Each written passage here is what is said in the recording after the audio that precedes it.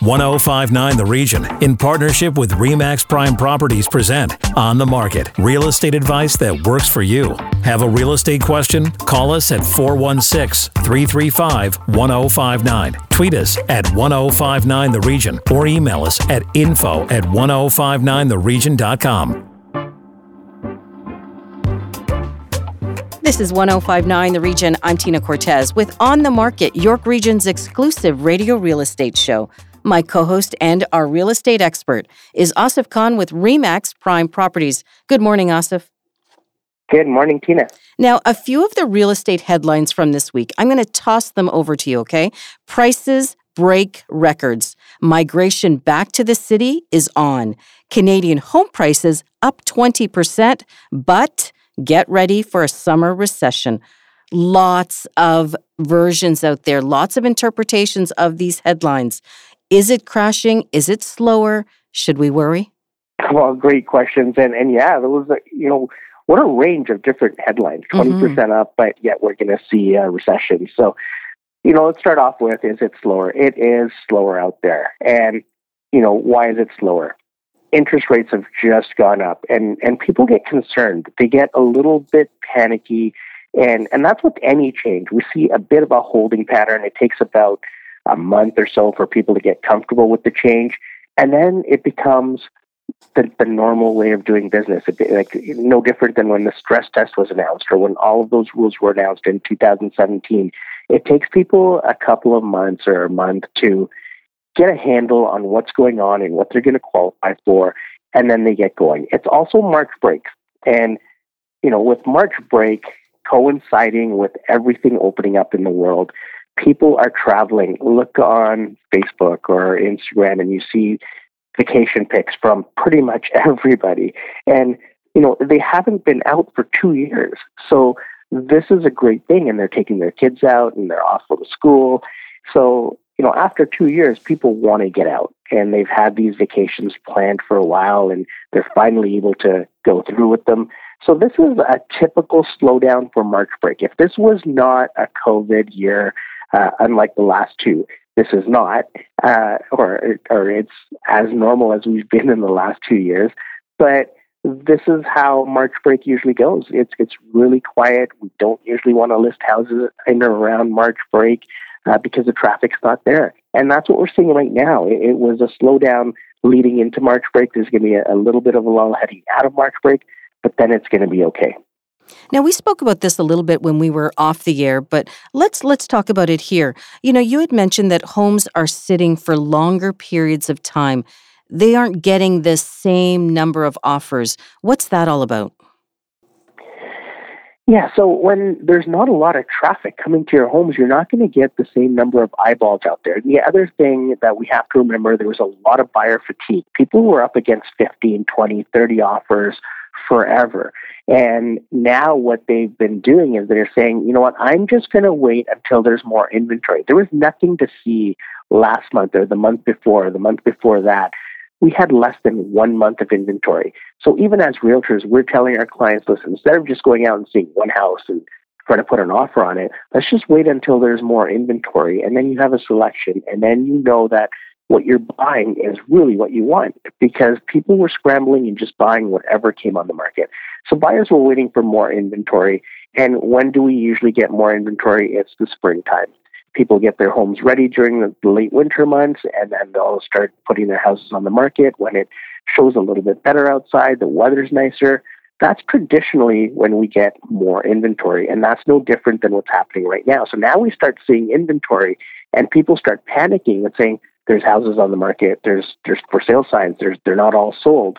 But this is typical of what happens right now, and the thing is, it's going to take about 4 or 5 months of inventory for it to really change the dynamics of the market. It's still a seller's market, and you get a different type of seller's market, though. Right now, your house needs to show really well, and you need to be 100% ready to go when your house is the market. It's not like a few months ago when you could put anything on the market and you don't even have to clean your house or stage it or anything, and it's going to sell because you're the only game in town. Now you've got competition. You said this is a seller's market. Then this is still a good time for sellers, right?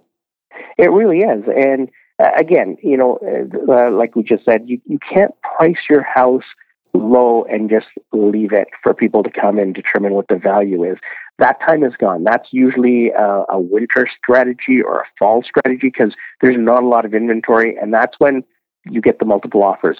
So in a traditional year, in a typical year prior to 2020, you would get multiple offers typically January, February, maybe early part of March, but you wouldn't necessarily get a lot of multiple offers or bidding wars heading into the spring and summer. And then sometimes you would get them again in the fall. And that's because there's limited inventory, there's still a lot of demand, and it's a supply and demand issue. But now you can't do that because you have competition. So if you price it at $7.99, which seemed to have been the magic price point a couple of years ago, if you price at $7.99, you may only get a couple of offers, and it may only go up to $900,000. But your house is worth $1.2 million. So why would you want to use that strategy right now? Now the realtors have to do their homework, and they have to make sure that they're pricing homes properly at market value for the sellers to get the true value of their home. Now, what about in terms of conditions? Will we see home inspections and financing conditions come back now that the market is a little bit slower? We sure will. And again, being a different market, you don't get the same competition for each home as you have in the last few months even. And as the inventory levels increase, we're going to start to see homes get one offer or two offers or three offers. And this is where people will have an opportunity to have a home inspection before they buy the home. They'll be able to put in a finance condition. There's been so many issues with appraisals lately because the prices have climbed, so high in the last couple of years. The banks are tightening up and saying, hold on, what if there is a crash? And what if this is a bubble? We want to protect ourselves. So the banks are being tight with the appraisals. And there's a lot of homes that aren't appraising, so the deals are falling apart. So you want to make sure that you have time for a financing condition that's going to allow you an appraisal. Now, a lot of the banks are so backed up, they don't usually do an appraisal until a couple of weeks before closing anyway. So even though you have a 5-day financing condition, you may not be able to get an appraisal in at that time. So you really have to know your numbers. So as a buyer, you want your realtor to explain the numbers to you and make sure that you're not getting in over your head. And as a seller, it's the same thing. You want to make sure that you know the numbers. So if someone is offering you $200,000 over market value, sounds really great, and you want to take that money, but will the deal close? Because it could just be a deal on paper that's going to fall apart, and now you're starting from scratch in about 2 or 3 months when it could be a totally different market. Well, then how does a buyer or a seller find the right agent, find the agent that knows how to recognize this change in the market right now and knows the proper strategy, the right strategy to use? So experienced agent is key there, Tina, when you said that. And you ask questions. I mean, the reality is a lot of agents out there right now, we've had tremendous growth in the number of agents over the last couple of years because people saw it as something that they could do. They were sitting at home, they could take their courses online, and they didn't get the full value of the education because a lot of it comes from the interactions, talking to other realtors, and they haven't had that. They haven't even had that in their offices after they got licensed. So they're only used to the market that we had over the last 2 years. They haven't seen any other type of market. And it depends on the type of support they have as well. Who are they going to in their office? I'll tell you, we have a lot of new agents in our offices as well. And I make sure I'm available to them all the time so that if they're clients or they have questions, I can answer them. So I'm their support system. You have to figure out what type of support system your agent has, or if they're experienced enough and how many markets they've seen. Being in this business for a long time, we've seen all the different markets. We've seen the peaks and the valleys. We understand market dynamics and how it changes month to month, not only year to year, but it's a very different ballgame out there right now than it was even 2 weeks ago. So if you can identify that and you can explain that to your clients, and the clients can ask you questions about the different types of strategies that you use at different types of the year, because the client may come back and say, my neighbor priced at $999. I want to price at $999 because they got $2 million. Well, it's a different type of strategy to use right now. You can't use that same strategy, even though the neighbor did it and it was 3 weeks ago. That time's gone. So now it's very different. There's different rules that apply, strategies that apply, and different ways to market properties in a spring market than in a winter market, and more so in a typical market than a COVID market. All right, let me put you on the spot. Where do we go from here? Well, as we get back to normal, we're gonna settle in, and everything is gonna go back into that same type of pattern that we had, in a traditional year.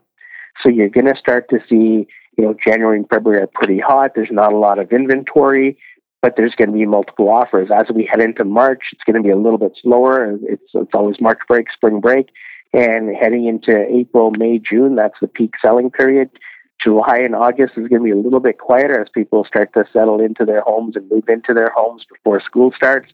And then you're going to get a little bit more of a peak in late September, October, early November, and then it quiets down for Christmas time. So we're going to start to see the predictability come back. We're going to start to see the typical type of market come back. And it's not going to be that wild, wild west. We may even lose a lot of agents because they're not used to selling or buying in this type of market. So at some point, they're going to say, I can't do this anymore because it's not an easy market to sell in. This is where experience counts, and you want to have the right realtor on your side in order to get you through, in order to get you to navigate the different things that are happening out there. You can't use the same strategies that have worked in the past. All right, so once March break, it's coming to an end this weekend, then they're back from their vacations. They're going to be back out there once again, is what you're saying. Yeah, and typically some people will go after March break on their vacation just because flights are so expensive and places are so expensive. So expect it to be another 10 days or so before people get back into that home shopping mode. All right, spring market, here we come. After the break, the micro condo. Is this tiny home for you? This is On the Market on 105.9 The Region. Stay with us. Need to connect with Asif Khan from RE/MAX Prime Properties? Call him 416-985-KHAN. That's 416-985-5426. Or email asif@thehomeshop.ca. Now, back to On the Market on 105.9 The Region. Welcome back to On the Market, York Region's exclusive radio real estate show on 105.9 The Region. Over to Asif Khan from RE/MAX Prime Properties with our next guest. Asif. Thank you, Tina. Joining On the Market next is York University Professor Ute Lehrer. Welcome to the show, Professor. Welcome. Thank you for the invitation.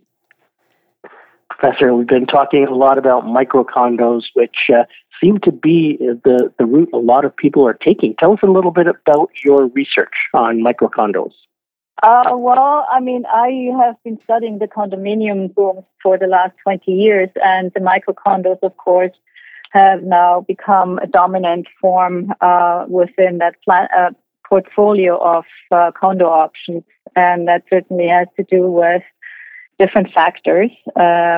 So I don't know if I should elaborate on these factors at this moment, or if you want to ask specific questions. Well, Professor, can we just take a step back and can you define what the microcondo is? Well, it is a very small condo unit that, usually is under 500 square foot and, has all the things that a regular condo would have, which, means a place to sleep, a place to eat, a place to cook, and a place to wash yourself. And previously, Professor, the bank shied away from financing anything under 500 square feet, but now with more and more builders creating these micro condos, it seems to be, very doable for banks and also for people to be able to obtain financing for these. And it was seen as a foot in the door previously, but this may be a longer-term solution than some had initially hoped for. Yes. But the question is really a longer-term solution for whom and for what. It is creating certainly space to live, for people, and that they can afford both as renters and as owners. And, in the long run, actually, of course, always changes, lifestyles and family compositions. And so we certainly will have to live with the micro condo one way or another. And, in a certain way, it is actually, on the one hand, it's a good form for investors.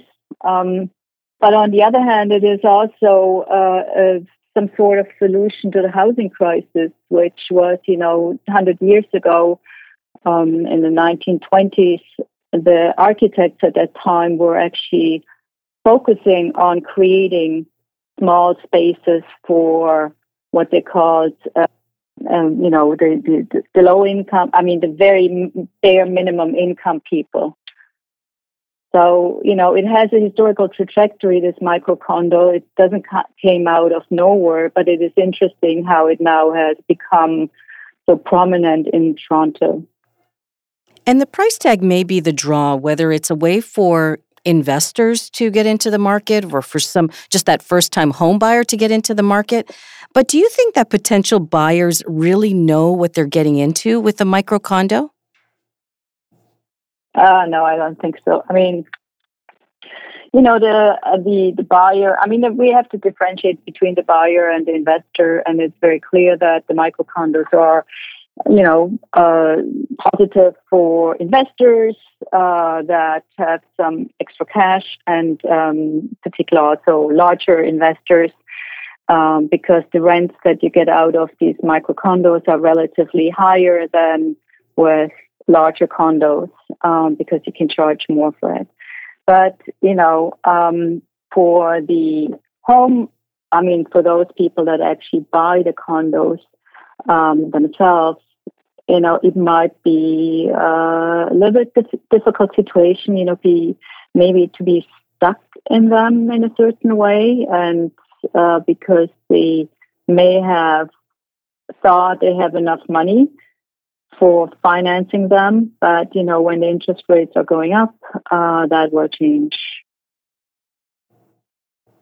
And Professor, have you seen a difference in how micro condos were constructed in the earlier days to now? It's almost like a cruise ship where you don't notice how small these micro condos are because they're very self-sufficient and they have all the amenities all built in to this smaller space. Yeah. I think, the comparison to the cruise ship is a good one. It's actually also interesting that a number of these developers that are using micro condos in their developments are coming out of the hotel industry or are also building in the hotel industry, where, the hotel room, of course, also, in a certain way is a space to live in with kitchenettes these days and so on. So there is some sort of knowledge around, and this is how, these micro condos are being built. But, the advantage of the micro condos is that if you actually, because you talked about amenities, if you live in a condominium building where there is collective amenities, such as gyms and, barbecue places and so on, then you have an extension of your smaller living space with the common shared areas where you then can also maybe host people, because certainly you can't do that in your own micro condo. Do you think, Professor, as well, that people may think that, this is my way into the market, but you still have condo fees, you still have a mortgage to pay. Maybe it isn't the best way to save and that way allow you to move into something larger eventually. What do you think about that? Yeah, that's exactly the problem. It looks very attractive to enter the market, and you always think that you move up, at least the North American way of thinking of real estate, that you will buy later something bigger, particularly when you want to have a family and so on. And that certainly doesn't work in micro condos. that microcondos are for really one person, two-person max that are very close with each other. And so because of the mortgage and amenity fees, and when you add all that up, those costs, one wonders if it's not cheaper to rent somewhere and save money and then buy something that is more suitable. However, not everybody wants to move up. So there's not one way of life. There's not one path that we all have to go.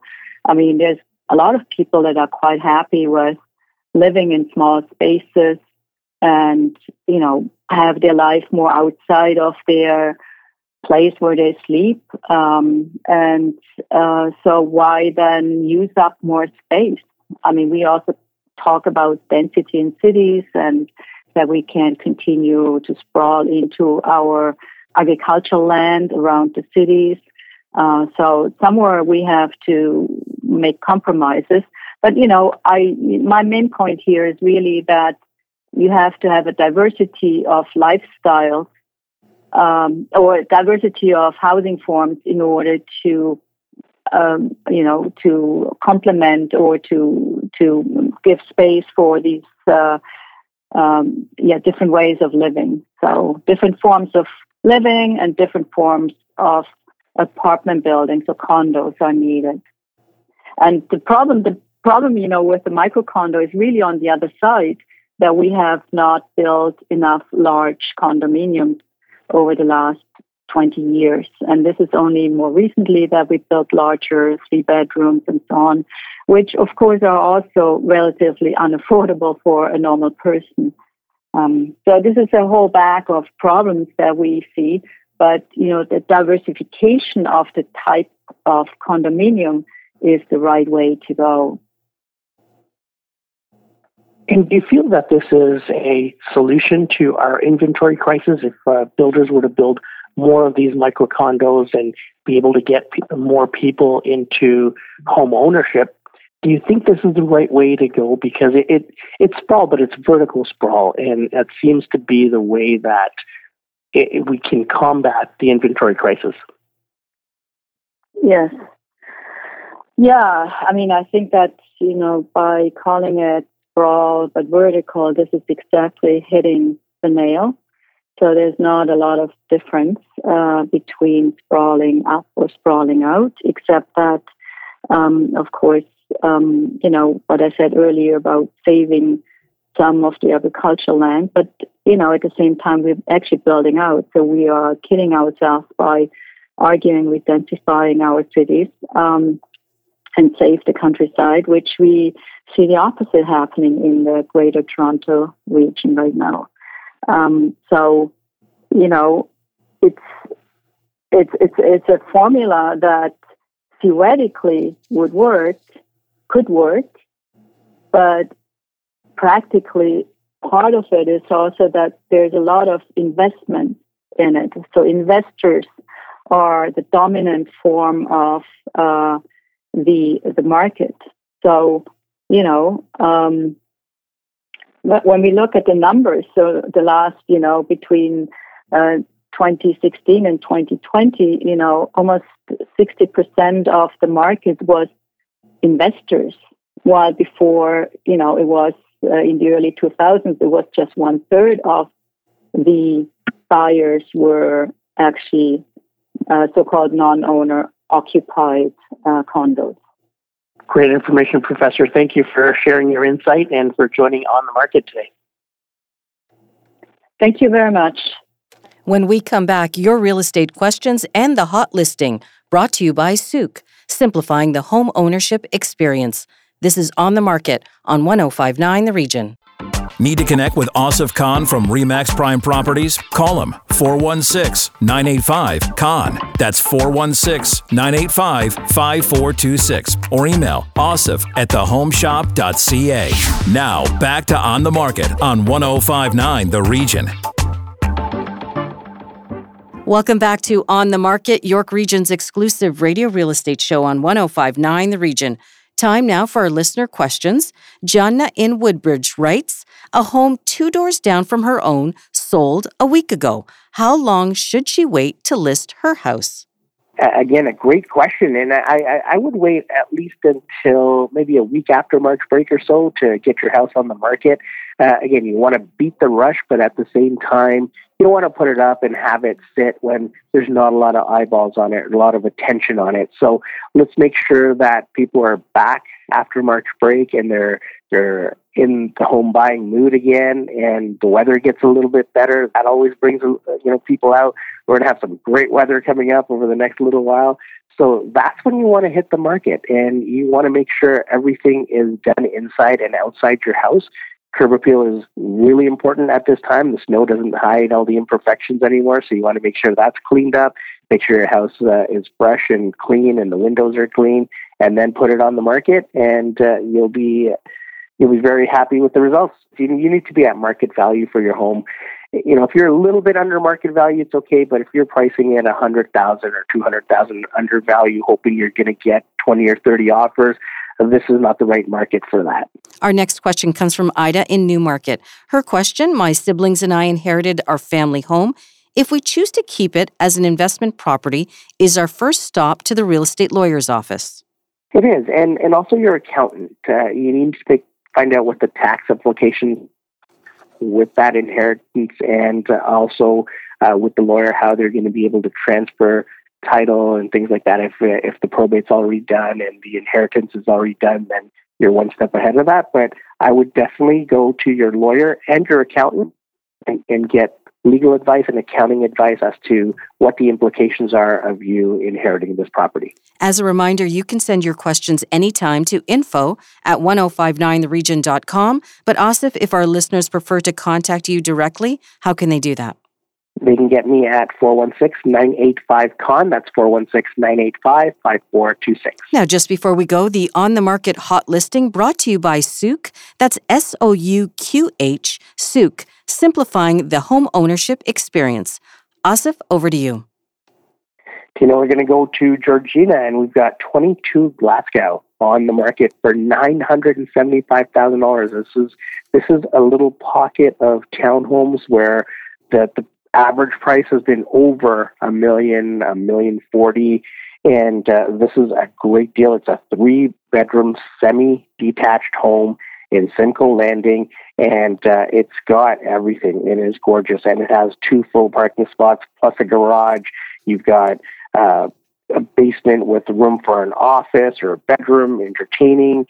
You've got everything in this property, and at $975,000, this is quite the deal. And listen to this.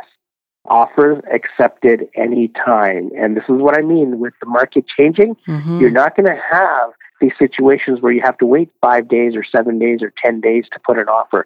Offers are accepted anytime on this property. And where exactly is Simcoe Landing? Simcoe Landing is in Keswick. All right. One more time, the highlights of this property and where our listeners can get more information. This property is a 3-bedroom semi-detached home, and it has smooth ceilings, pot lights, mirror ceramic floors, huge walk-in closet. There's no sidewalk, so you get the 2 full parking spots. You've got the 1-car garage. So for a family that has 2 cars or 3 cars, this is perfect. Or even if you have 2 cars and visitors, you've got that room where a lot of these townhomes and semi-detached, they don't have that anymore. So this is a great property, $975,000 in Keswick, and you can contact Thomas Woodward at 905-478-1101 for more information, or get Thomas directly, 905-505-1053. If you missed any part of our show, go to 1059theregion.com or wherever you get your favorite podcasts, including Apple Podcasts, Spotify, Google Podcasts, Amazon Music, and Audible. I'm Tina Cortez. Thank you for listening. Need to connect with Asif Khan from RE/MAX Prime Properties? Call him 416-985-KHAN. That's 416-985-5426. Or email asif@thehomeshop.ca.